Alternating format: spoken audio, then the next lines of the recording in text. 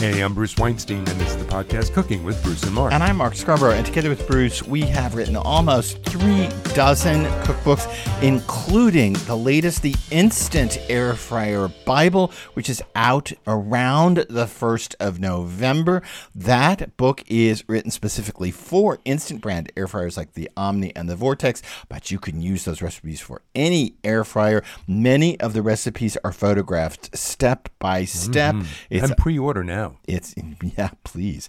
Pre-order now. That's super important to authors. It's just this thing. Publishers think that pre-orders are the only sales that count. I don't understand it, but Please, pre-order now. it's just the world I live in. In this episode of Cooking with Bruce and Mark, we are not going to be talking about air fryers. I know, shock. We're going to be talking about pumpkin spice. We're going to be talking about our 1-minute cooking tip, as always. And we're going to, as always, tell you what's making us happy in food this week. And thanks already in advance for being on the journey with us. So off we go to pumpkin spice.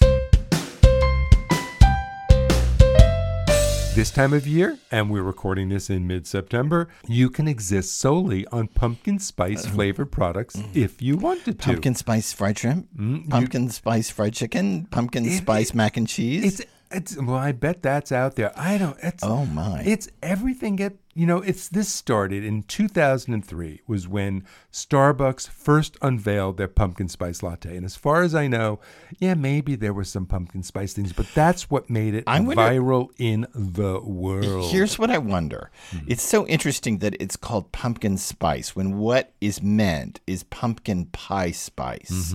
It's not. There's nothing spiced about a pumpkin that is like this spiced combination. Instead, it's the spices that go into pumpkin pie. And I wonder if there was a discussion somewhere about calling it pumpkin pie spice latte, and they decided that the pie sounded too unhealthy, or it didn't sound right. Or because when you're putting that into a 10,000 calorie latte with whipped cream and caramel, you really care about what someone thinks about the word pie. But you do, actually, because I bet you people would be much less likely to order a pumpkin pie spice latte than a pumpkin spice latte, because pumpkin pie automatically tells you you're having a dessert. It does, and it also makes it think that you might actually have pumpkin in it. And let's face it, these lattes don't have pumpkin in them. Yeah. They just have the spices that go into pumpkin pie. I just so find the elision, fancy word, the elision of the word spice in that name, pumpkin spice, so intriguing.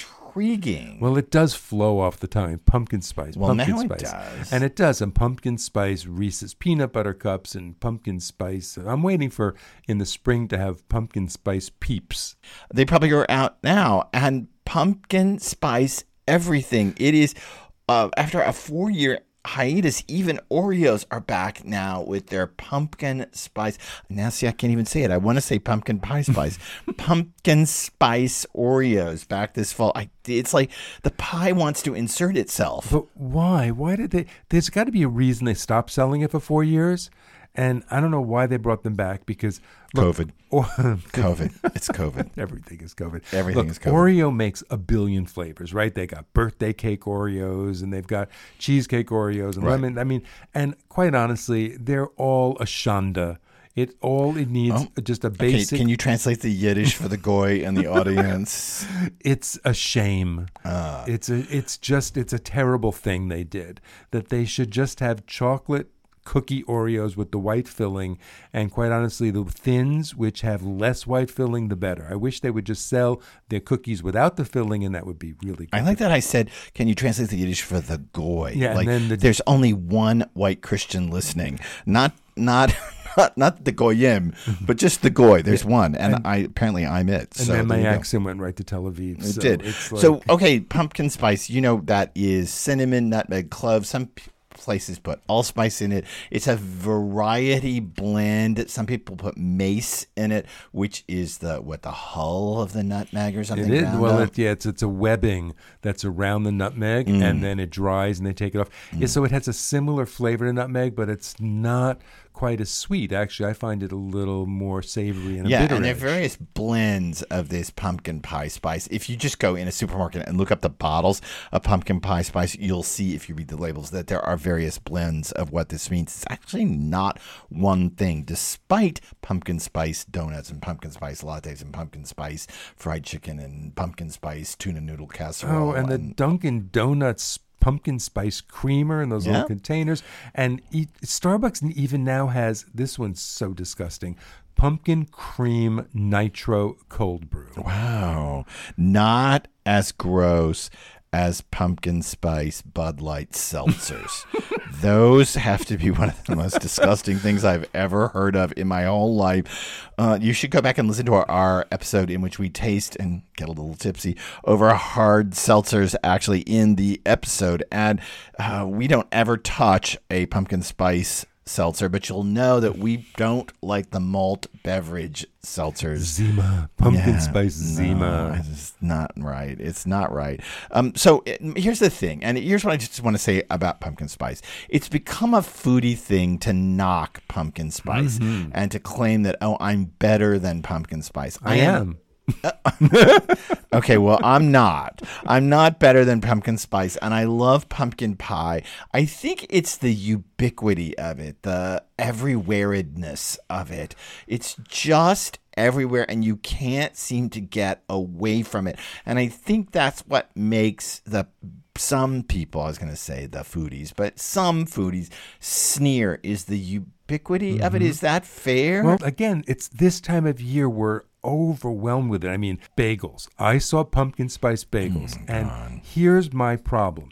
I love a cinnamon raisin bagel. Talk about a shanda. That is a shanda. No. Cinnamon raisin bagels have entered. No, they've entered the canon. No, they have. Okay, so have blueberry. So have chocolate chip. Those have not entered the canon. Yes, they have. Those are also a shanda. The goy is putting them in there. If you're going to put cinnamon raisin, then blueberry and chocolate chip. That's disgusting. As you could tell, in our house, we do not agree on the flavor of bagels. Bagels are savory. They're not supposed to be sweet. Cinnamon raisin is disgusting. But I don't want a pumpkin spice bagel because all I want in it is cinnamon, and I want the raisins. Well, so again, I just find that this is a foodie thing that's become a kicking post for foodies who say, "Oh, I can't live with the pumpkin spice."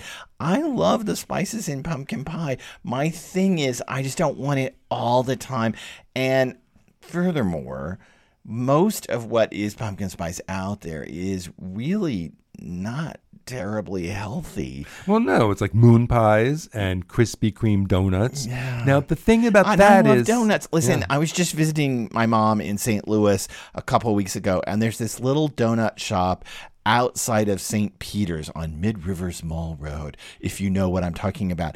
And it's a local little donut shop, and they make brilliant donuts. I love donuts, but I will say I did not buy any of their pumpkin spice donuts. Oh, they had some? Well, of course. They had them right there on the speed racks. This place had a line down the street to get into it, and speed racks of donuts coming out of the back constantly. So I didn't touch the pumpkin spice donuts. So what can I tell you? Yeah, and I think what put me over the top of wanting to kick pumpkin spice is I actually saw pumpkin spice dog treats for sale. But that seems like it would be natural. People always want their dogs to eat what they're eating. But you know what? There are certain things dogs shouldn't eat, like dogs shouldn't eat garlic or onions or chocolate. So how do I know that all the spices they put in there are actually good for my dog?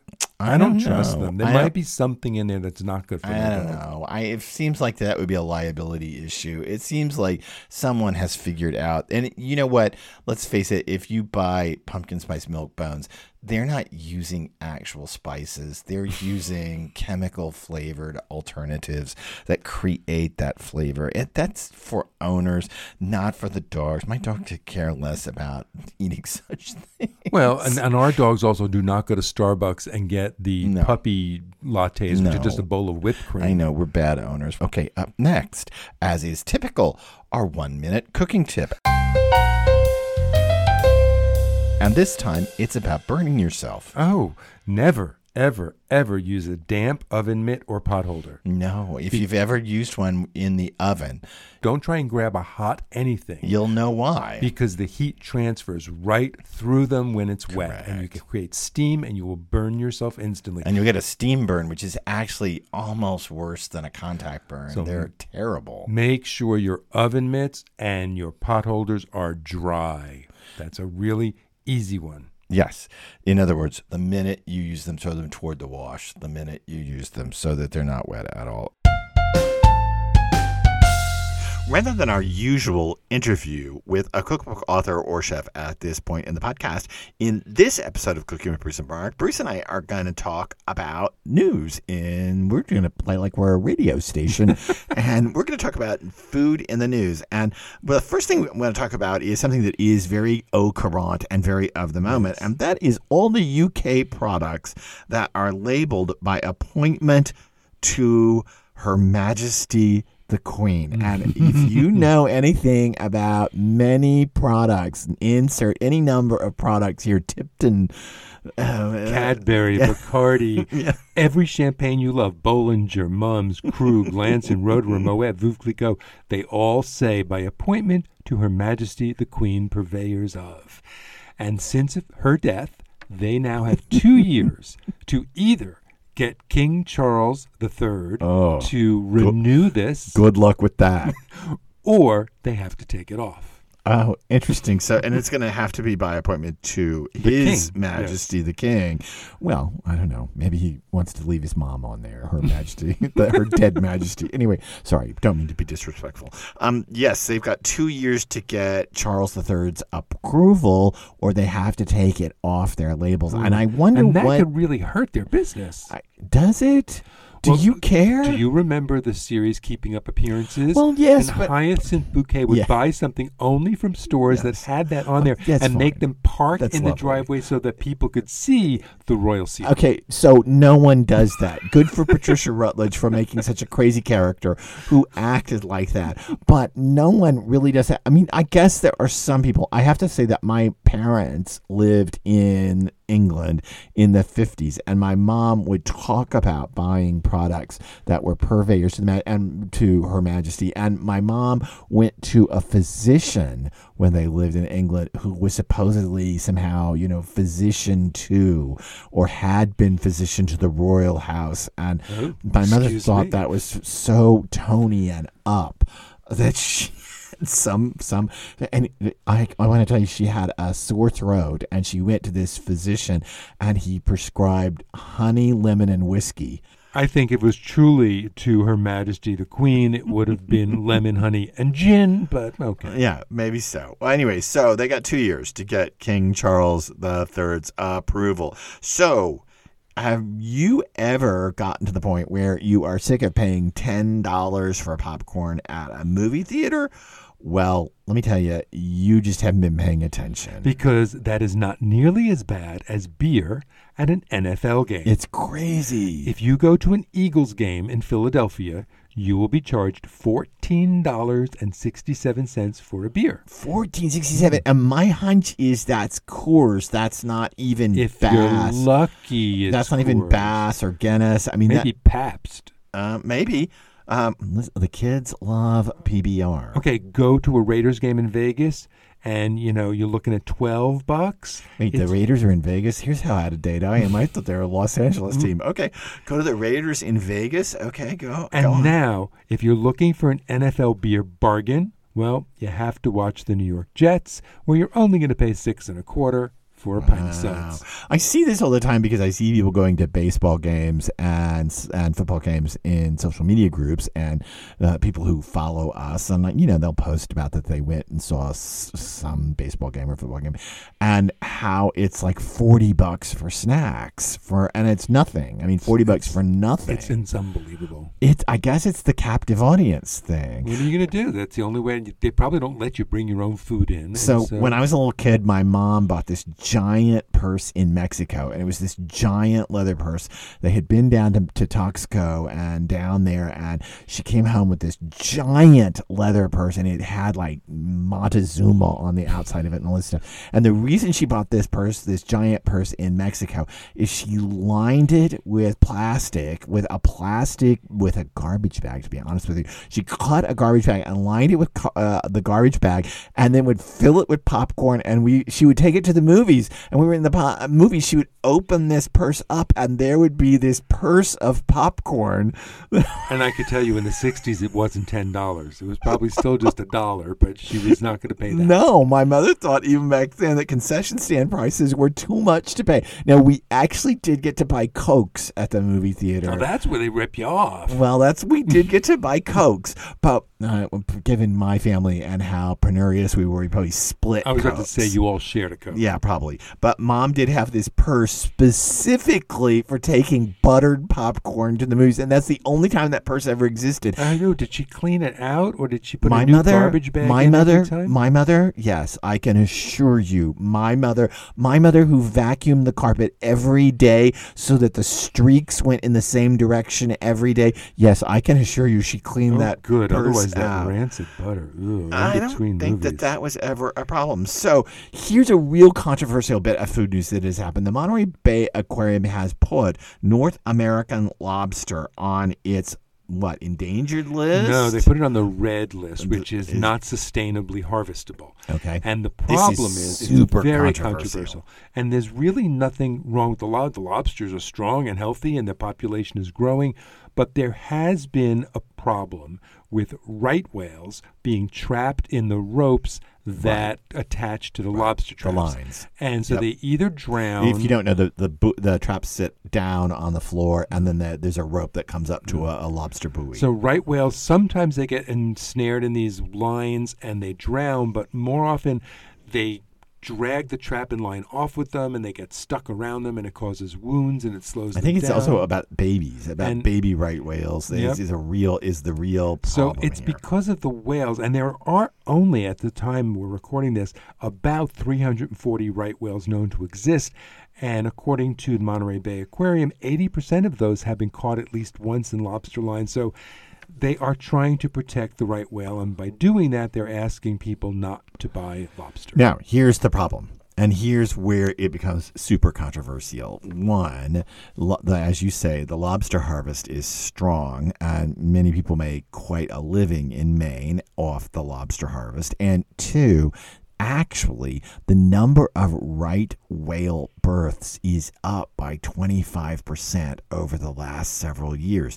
So there is actually a growing population of right whales in the Atlantic. So their designation of lobsters as red on the list is a bit controversial. I think many people here, where we live in New England, feel that the Monterey Bay Aquarium knows about the Pacific, but they don't really know anything about the Atlantic. It's just very controversial, but unfortunately, a lot of people pay attention to the red, yellow, and green markers on the Monterey Bay Aquarium. They have built a reputation, and this designation seems to have thrown them in a great deal of hot water. And it's not just the lobster fishermen. No pun there.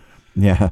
It's not just the lobster fishermen in New England. There's even a movement amongst whale watchers and all to say that this is not right, that this is just not actually accurate to what's happening to right whales. But you are right that right whales, like rhinoceri, are few and far between. They are. All right. So the next piece of news we have is about Chipotle.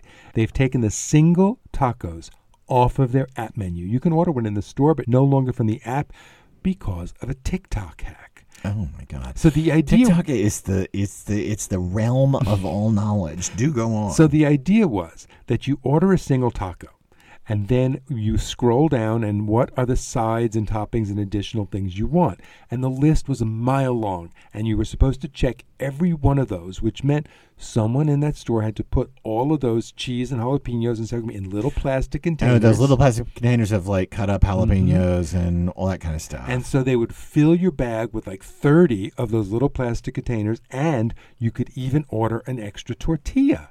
So you had your basically there you go. $3 taco, And now your bag came with the taco and a giant tortilla and 30 containers of extra stuff. You dumped them all out and you got a burrito and a taco for under $4. And so they decided that was not working for them. It was a waste of money. Yeah, It was a waste I don't know why they think so that's they not working. took the single taco off the app, but you can still go into the store and order it and say to the person face to face, I want every side. It's funny how much TikTok, and while we're sitting here on this news item, it's funny how TikTok is changing things because it's really, if you don't know this, it's really changing the book business because TikTok has introduced people to the idea that you can return books. And I don't think a lot of people know this. And since Bruce and I publish cookbooks for a living, we are keenly aware of this. And the TikTok hacks are that A, you can buy a book from Amazon, read it, and then within a week return it. And Amazon generally takes it back. You don't have to give necessarily a reason why you get it back, why you want to take it back. And some people are even saying on TikTok that you can intentionally turn a page down and then mark it as damaged and send it back, which means you get a full credit and for free. And here's the other thing I think a lot of people don't know that TikTok has changed is that you can download an ebook, read it, and then ask for a return. Well, with ebooks, it's more difficult. They'll do that once or twice on your account, but if you do it more than like once a month, they're going to stop you. I don't know anything. I know that this has become a problem for publishers, and I know that people are downloading books for TikTok book clubs because the leader of the club says, just read it this week and then give it back or send back the electronic book. And unfortunately, this is just really eating into authors. This doesn't affect, and this is really a funny thing to say, this doesn't affect Bruce and me all that much because we are not selling millions of copies of our books. Well, let's say Instant Audible has sold several 100,000 copies. We're not selling millions of copies. And the people that this is really hurting are the people who are selling millions of copies. And apparently Knopf is very worried about this with the upcoming Cormac McCarthy new novels. They're worried that they're going to get ordered and pre-ordered and then read instantly and sent back. And Knopf apparently is quite worried about McCarthy's new novels. Well, I suppose the publishers have the right to put a no returns policy on a title. I suppose. Since we're talking about publishing matters, well, I guess grammar matters, things that I worry about. We have a friend, and this is Mark has it. Yeah, I have a friend. Mark carries his friend in his pocket. I have my friend on my phone. My friend lives on my phone. My friend is Miriam, as in Merriam-Webster. In fact, my copy editor, Derry Reed, and I refer to her as our friend Miriam. Derry will often say to me, our friend Miriam says, and I have adopted Derry's phraseology, and I say, our friend Miriam says all the time now. In fact, I say it annoyingly at dinner parties when people say things. I'll pull out my phone, pull up my Miriam and say, well, my friend Miriam says blah, blah. Well, here's the deal. Miriam has added pumpkin spice, Everyone's added oat milk, and plant-based to the dictionary of usable terms. Now, I don't have any problem with this. I think language adapts. Oh, yeah. I have a problem with pumpkin spice in general. I think it tastes terrible. I think that you're an elitist, and I don't like that elitist tone. And I also have a problem with oat milk because I think that people who drink oat milk aren't realizing the carbon footprint of said oat milk. Oh, please, let me grow some oats. Let me press 5,000 seeds. Let me use 10 tons of water. And, oh, here's your half gallon. So I have an issue It's not as bad as almond milk. It's maybe not, but I have an issue with oat milk. But these are now official terms. And you can actually say oat milk and you can say plant-based and know that our friend Miriam will agree with you and that you can say these terms at any time. And finally, let's talk about stained shirts. Sure. Heinz, the ketchup people, have teamed up with ThredUp, an Oakland-based thrift store, and they've created and they're selling pre-stained shirts. They have a couple of logos. Oh, my God. Because if it's not Heinz, it's not a stain. Oh, and they want to be known is as... that good? Is that a good thing for a food to say? They want to be known as the white shirt destroying condiment. Well, they certainly, I have to say that my husband, Bruce, here sitting in this podcast with me, wears a lot of white shirts. And let me say that I have worked very hard to get ketchup stains out of his white shirts. Are you claiming that I'm a slob? No, I'm saying that ketchup drips. and that I have worked very hard, and I can actually now get them out. But it's taken me a while to figure out the whole formula for getting ketchup stains out. Well, yes, the stains on these shirts are actually made from real ketchup, and they will eventually wash out, but they are in limited release, a limited quantity. So we are now in mid-September of 2022, and if you want any, Google them now and see if you can get one. It's that, by the way, if you want to know the issue with stains out, it's that repeated wash thing. It's the eventually wash out. This is Mark's patented way of getting ketchup stains out of Bruce's white shirts, is that I use a stain stick on them, and I pour detergent on as well as the stain stick on the stain. I wash the shirt, and then I do not dry it. I wash it. I do the same process. I wash it a second time. Usually that second wash, if you dry it, you're dead. You set the stain. So that second wash usually takes care of it. Sometimes we have to go to a third wash to get that Well, stain if you just licked it first, because the enzymes in your mouth will help dissolve it. See, this is why I'm not allowed to do laundry. I would be licking the stains before I put it in the wash shirt. Listen, there is not enough antidepressant in the world for me to end up at a place in my life in which I'm standing in a laundry room licking the dirty laundry. I just won't get there in my life. So there are several outs I could take, and I'm not getting to licking dirty laundry. So there you go. That's a great bit of food news that we've had on the podcast. And so up next, before we get there to what's making us happy in food this week, let me remind you that it would be great if you could subscribe, if you could rate this podcast. Drop right down there on the Apple or Audible page. You'll see how to drop a rating, and it'll say write a review. If you click that link and just say thanks, great job. Oh, that would mean a lot to us, because we are, as we've told you, unsupported, doing this just for the sheer joy of doing it together, and we are glad we are doing it with you. Okay, up next, what's making us happy in food this week? And I'm going to go first. Okay. I never go first. What's making me happy in food this week is granola, and particularly granola from our friend Richard Rosenfeld, because Richard Rosenfeld comes over for dinner and he brings his granola. And honestly, it is the crunchiest, nuttiest, less sweet granola I have ever had. I love it. It's unbelievable. He puts pepitas, pumpkin seeds in it. He puts lots of nuts. It is not terribly sweet.